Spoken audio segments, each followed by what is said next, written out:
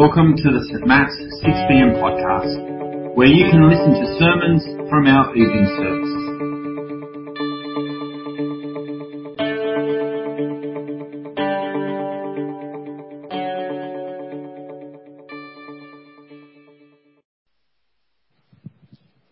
Hi, I'm Karina and I'm going to be reading the Bible for us. The passage is Philippians chapter 4, verses 1 to 9.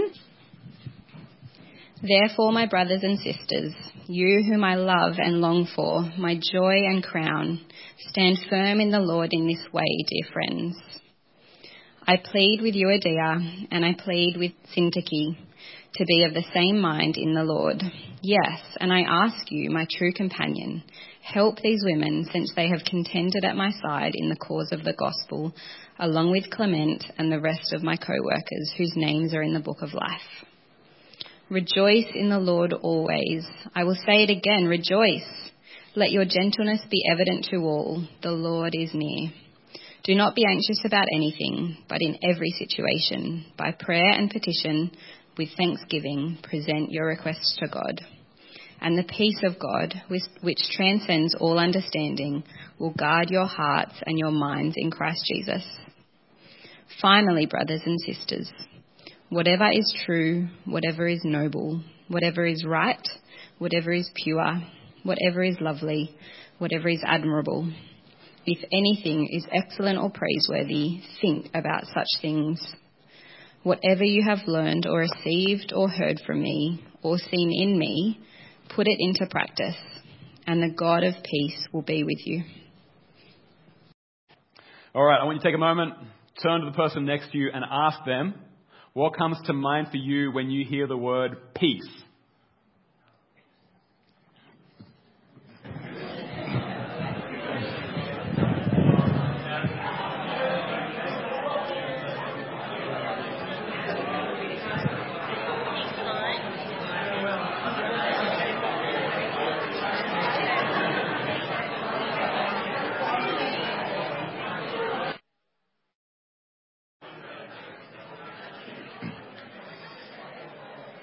All right. At one level, it's not a complicated idea, but at another level, I suspect with as many people as we have in this room, we'd have almost as many different responses trying to explain what peace means to us. I asked myself that question this week. What comes to mind for me when I hear the word peace? And maybe inspired by the news, the first word I thought of was ceasefire. And then I thought, it's more than that, maybe calm. And then I thought of harmony. But when we read the Bible and it talks about peace, it feels like it has this much bigger concept in mind. So I got my trusty theological dictionary, which is just as heavy as it looks. And it had a giant list of things that the Bible has in mind when it talks about peace. It said peace can mean cessation of war. It's like a ceasefire. But it also means things like completeness, soundness, and wholeness. Friendship with companions. Friendship with God. Contentment. Anything working towards safety, welfare, and happiness. Well-being and security. Freedom from strife, both internal and external. And that can mean calm of heart. It kept going, but even just there, if peace is all that, it's no wonder, is it, that peace is so universally desired. In a world of conflict and confusion, of anger and anxiety, of suffering and struggle, our hearts long for peace. And in Philippians 4, we learn that that's exactly what God wants to give us. God wants to give us peace. But peace is not always a gift so easily received. Or maybe it's just a gift that has to be received again and again. So in these verses, Paul outlines for us how more and more we can each have peace. Let's pray and we'll jump in. God, we thank you so much that you want to give us peace and that we have this chapter to teach us how we can have more of it. And so we pray we'd learn from it tonight and we'd come away from here changed people. In Jesus' name, amen. All right, so how can we have peace? I don't know about you, but when you read chapter 4 of Philippians, my eyes just go straight to 6 and 7. Do not be anxious about anything, But in every situation, by prayer and petition, with thanksgiving, present your requests to God. And the peace of God, which transcends all understanding, will guard your hearts and your minds in Christ Jesus. Really beautiful, but it kind of reads like a step-by-step guide, doesn't it? Like maybe a recipe for peace. So step 1, identify a situation in which you might feel anxious. Step 2, make a request to God through prayer. Step 3, add thanksgiving as part of your prayer. Step 4, bake for 35 minutes at 180, and then boom, out of the oven comes a peace that you would not even understand if you tried. If I'm worried, I should pray about it, give thanks, and then I'm going to have this amazing peace. Except, have you ever tried and you found that it didn't quite work? I mean, don't get me wrong, sometimes I have prayed, and pretty quickly afterwards I have been overwhelmed by this incredible peace. And I've heard so many stories from people. People kept coming up to me this morning and tell me such traumatic moments in their life where then God gave them this extraordinary peace. I absolutely believe that God can give us this incredible, overwhelming peace when we pray for it. But then it just makes me wonder more why in some other circumstances I don't get that peace. Did I mess up the recipe somehow? Where did we go wrong? I think we go wrong for a start when we start comparing God to an oven. We go wrong when we approach God like a vending machine. Paul isn't offering a vending machine approach to peace. Paul isn't interested in vending machine spirituality. Paul isn't describing a recipe at all. He's describing a relationship. Relationship, not recipe. And if we don't understand that, if we don't understand verses 6 and 7 in the context of the rest of the chapter where Paul tries to elaborate on this relationship for us, then we're going to have a problem. When we pray through our worries and we don't feel peace afterwards, we're going to conclude that either there's something wrong with me or there's something wrong with God. So let's jump back to the beginning of the chapter, and instead of seeing a recipe that offers peace, let's see the relationship that offers peace. Verse 1. Therefore, my brothers and sisters, you whom I love and long for, my joy and crown, stand firm in the Lord in this way, dear friends. Here's Paul, this Christian leader writing 2,000 years ago. He's been traveling around the Mediterranean Sea, starting different Christian communities, starting different churches. And now he's writing this letter to what I suspect might be his favorite church, the Philippians in northern Greece. And to this church that he loves so dearly, this is his deepest desire. He wants them to stand firm in the Lord. He wants them to stand firm in the Lord, no matter what comes. No matter what conflicts, no matter what confusion, no matter what chaos, he wants them to stand firm in the Lord Jesus. But, and I think this is subtle, but I don't think he's just telling them to stand firmly. He's not just saying, make sure you stand firm. He's saying, stand in the Lord, and then you will be firm. When you're standing in Jesus, you'll be safe. You'll be secure. That's where you'll find peace. That's where you'll be firm. Because peace is found by standing in Jesus. But what on earth does that mean, right? And we can't literally stand on Jesus, let alone in Jesus. We get that as a metaphor, but what does the metaphor mean? What does it mean to be in Jesus? It's a massive theological question, and I'm really proud of all of you for asking it. Being in Jesus, or being in the Lord, as Paul says here, is Paul's theological shorthand, like his theological abbreviation for having a relationship with Jesus.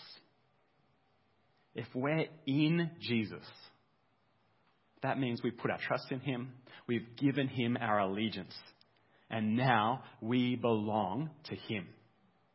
We're in him, we're in his kingdom, we're in his family. But it's even deeper than that, it's even more profound. Spiritually, the Bible says that we've been kind of like merged with Jesus. We've been united with him so that now whenever we sin, our sin transfers onto him. And his righteousness, his goodness transfers back onto us. Once we're in Jesus, the broken relationship we used to have with God is now replaced by his perfect, peaceful relationship that he has with God. We have peace with God because of him, because we're in him. That's really complicated stuff. Maybe sufficient just to say for tonight in Philippians 4 that when we're in Jesus, we have a relationship with him and we're under his protection.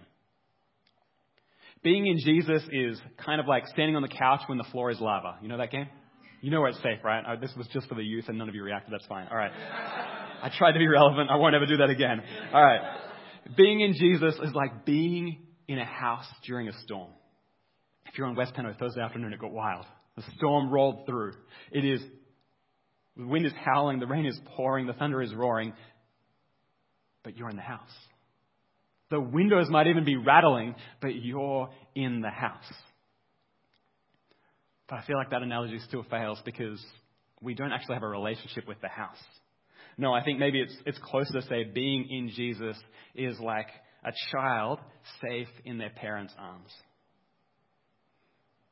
I feel like every kid at some point in their life makes that mistake, that terrible, terrible mistake, where they think they're standing next to their parent, but they're actually standing next to a stranger. And you might see them, they even start to hug the stranger's leg. And they notice the pants are a little bit different. And then they have the horror. And I've watched my kids do this multiple times. And there's never an easy way to get them to stop, because then they'll realize what's happening because they'll see you over here. But when they realize the terrible mistake they've made, every time I've seen my kids do it, they run straight to me and make me pick them up. Now, why would they be so uncomfortable being next to this man and find so much safety in the arms of this man? Because I'm not just some man, right? I'm their dad. I'm their dad. We have a relationship, this relationship that is completely based on trust and security. Right now, and maybe only for a few more years, but right now, my arms are the safest place they know. And that's what Paul wants for the Philippians. He wants them to know Jesus, to remember what he's done for them, to know how safe he is, and to find their assurance and their security in relationship with him. Stand firm in the Lord Jesus and you'll be firm. Peace is found in relationship with Jesus. From here, Paul jumps to a specific circumstance in the life of the Philippian church to show how peace through Jesus can actually help in other relationships. In verses 2 and 3, Paul names two women, Euodia and Syntyche, who have been fighting with each other. And to single them out like this, in this letter that's going to be read publicly before the church, this dispute must already be very public. And given how it's going to take weeks for this letter to arrive, it sounds like this dispute has been rolling on for quite a while now. So if it's really public, and the fact that everybody knows about it hasn't caused them to reconcile, and if it's been going on for this long and time still hasn't managed to heal all wounds, what hope is there for this relationship? What's going to restore peace? Paul pleads with them in verse 2 to be of the same mind in the Lord. That means he wants them to be in the same mind, to find unity in Jesus. He doesn't tell them to shake hands. He doesn't even tell them to forgive each other at this point. Instead, he points them to Jesus. He invites them to remember Jesus, whom they have contended for. Jesus, who has given them everything. Jesus, who has written their names down in the book of life. He wants them to consider Jesus and let their differences be overwhelmed by this relationship they each share with him. If you are at odds with another Christian, the way to peace might start with these two really simple sounding questions. Number one, does Jesus love each of you? Number two, do each of you love Jesus? Now, I know that sounds really simple, but the results can be so profound. There is an extraordinary work that has been happening for the last few decades in the Middle East between Israelis and Palestinians who have been able to overcome generations of hurt and hatred because they've recognized their mutual love for Jesus and his mutual love for them. Peace is found through relationship with Jesus. Now, Paul transitions again, having established how Jesus offers peace between people. Paul turns to what we might today call inner peace, or peace inside. Verse 4, rejoice in the Lord always. I will say it again, rejoice. That command can sound like an absolute burden, can't it? I mean, just be happy all the time. No problem, right? Except that's not what Paul says to do. He doesn't say rejoice always. He says rejoice in the Lord always. And that's a crucially different thing. In a broken world, we should sometimes feel sad and disappointed and angry and confused and hurt. It's right for us to mourn and grieve sometimes. But as people who are experiencing healing and wholeness in Jesus, Christians are able to feel more than one emotion at a time. Even sometimes contradictory emotions. Alongside our negative emotions, we still have a reason to rejoice.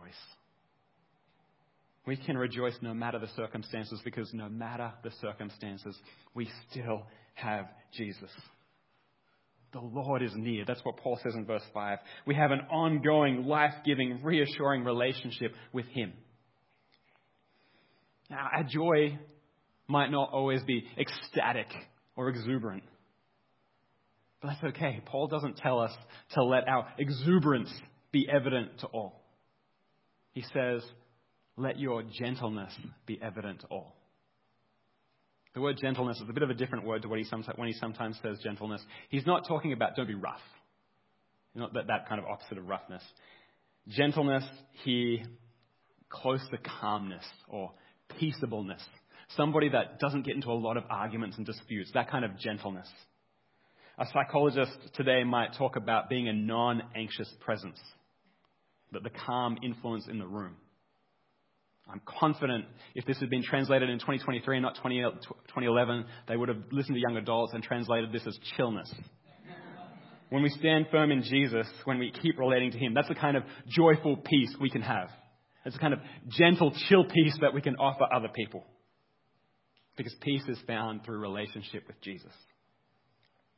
And now finally, with all that backdrop, we get to verses 6 and 7. And I think we can read them right. Let's start with that first phrase.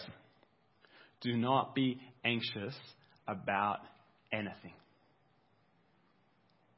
It's really hard to hear tone of voice in written communication, isn't it? You ever tried to send that text message and smiley face emoji again and again, just to try and convey to them, I'm not trying to be judgmental, whatever it is. It's really hard to convey tone in written communication.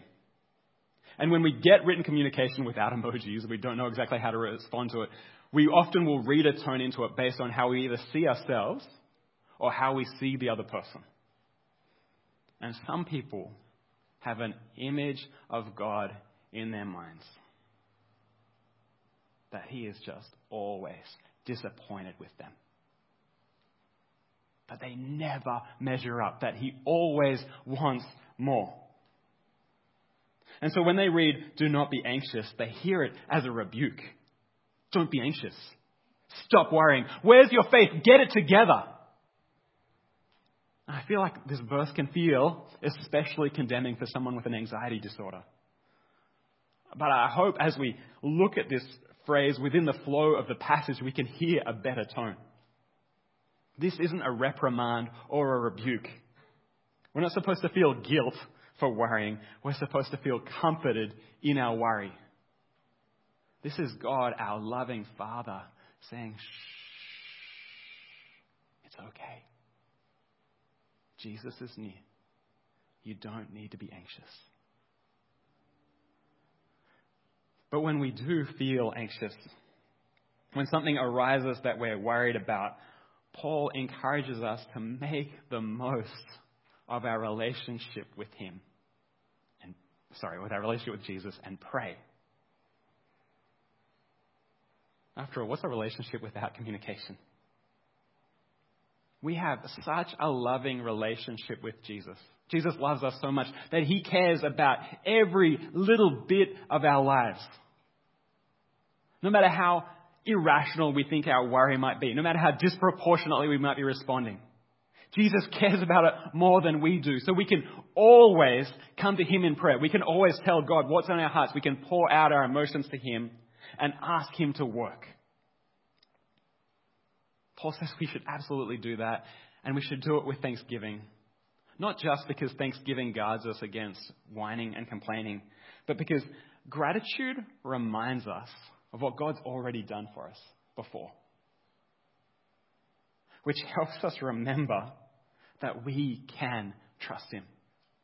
It reminds us again that we are safe with him. And the peace of God, a peace which surpasses understanding, a peace which is better experienced than explained, will guard our hearts and our minds in Christ Jesus. That's not a guarantee that you'll always feel God's peace, because feelings aren't constant in a relationship. But as we relate to Jesus, the better we know our powerful King, the more reason we have for peace, no matter the situation. There is peace in his presence.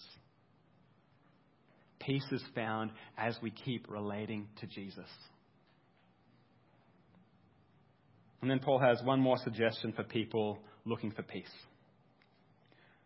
Verse 8, finally, brothers and sisters, whatever is true, whatever is noble, whatever is right, whatever is pure, whatever is lovely, whatever is admirable, if anything is excellent or praiseworthy, think about such things.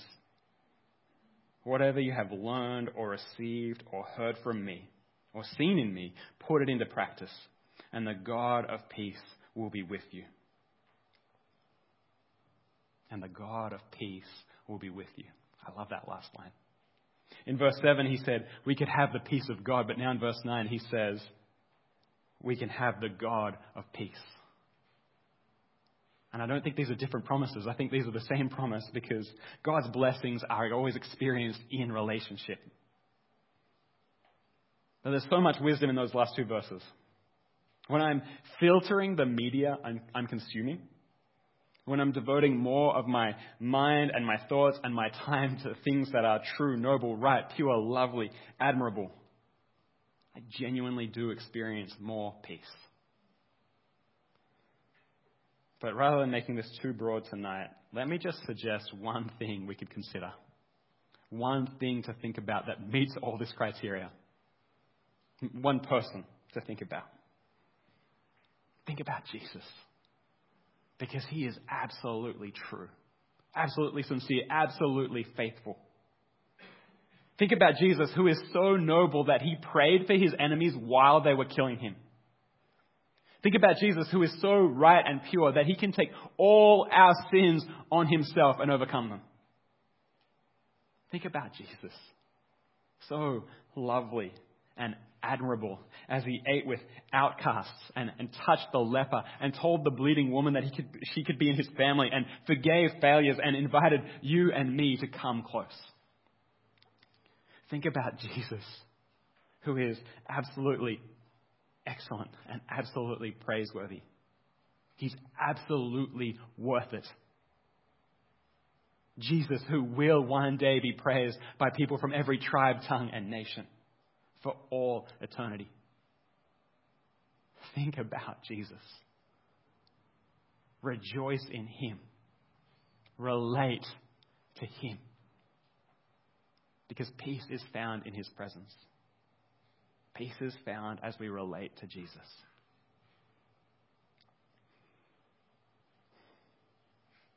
Lord God, we thank you so much for that. You could have left us here on our own. Or you could have had just Jesus die for us, save us, and then still leave us to work out the rest for ourselves. But you stay in relationship with us. You care about all the tiny things and the big things even more than we do. I pray that you would be teaching us to make the most of that and pour our hearts out to you when we hurt. To tell you all our anxious thoughts.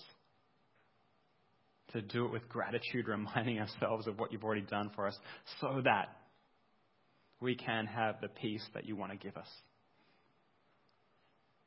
And we pray this in the mighty name of Jesus. Amen.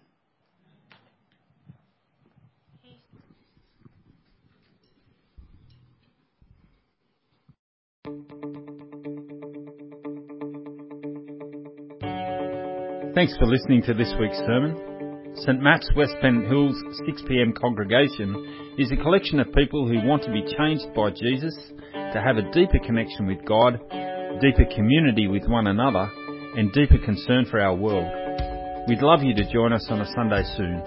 For all the details, check out our website at stmats.org.au, and be sure to subscribe to our podcast so you don't miss a sermon.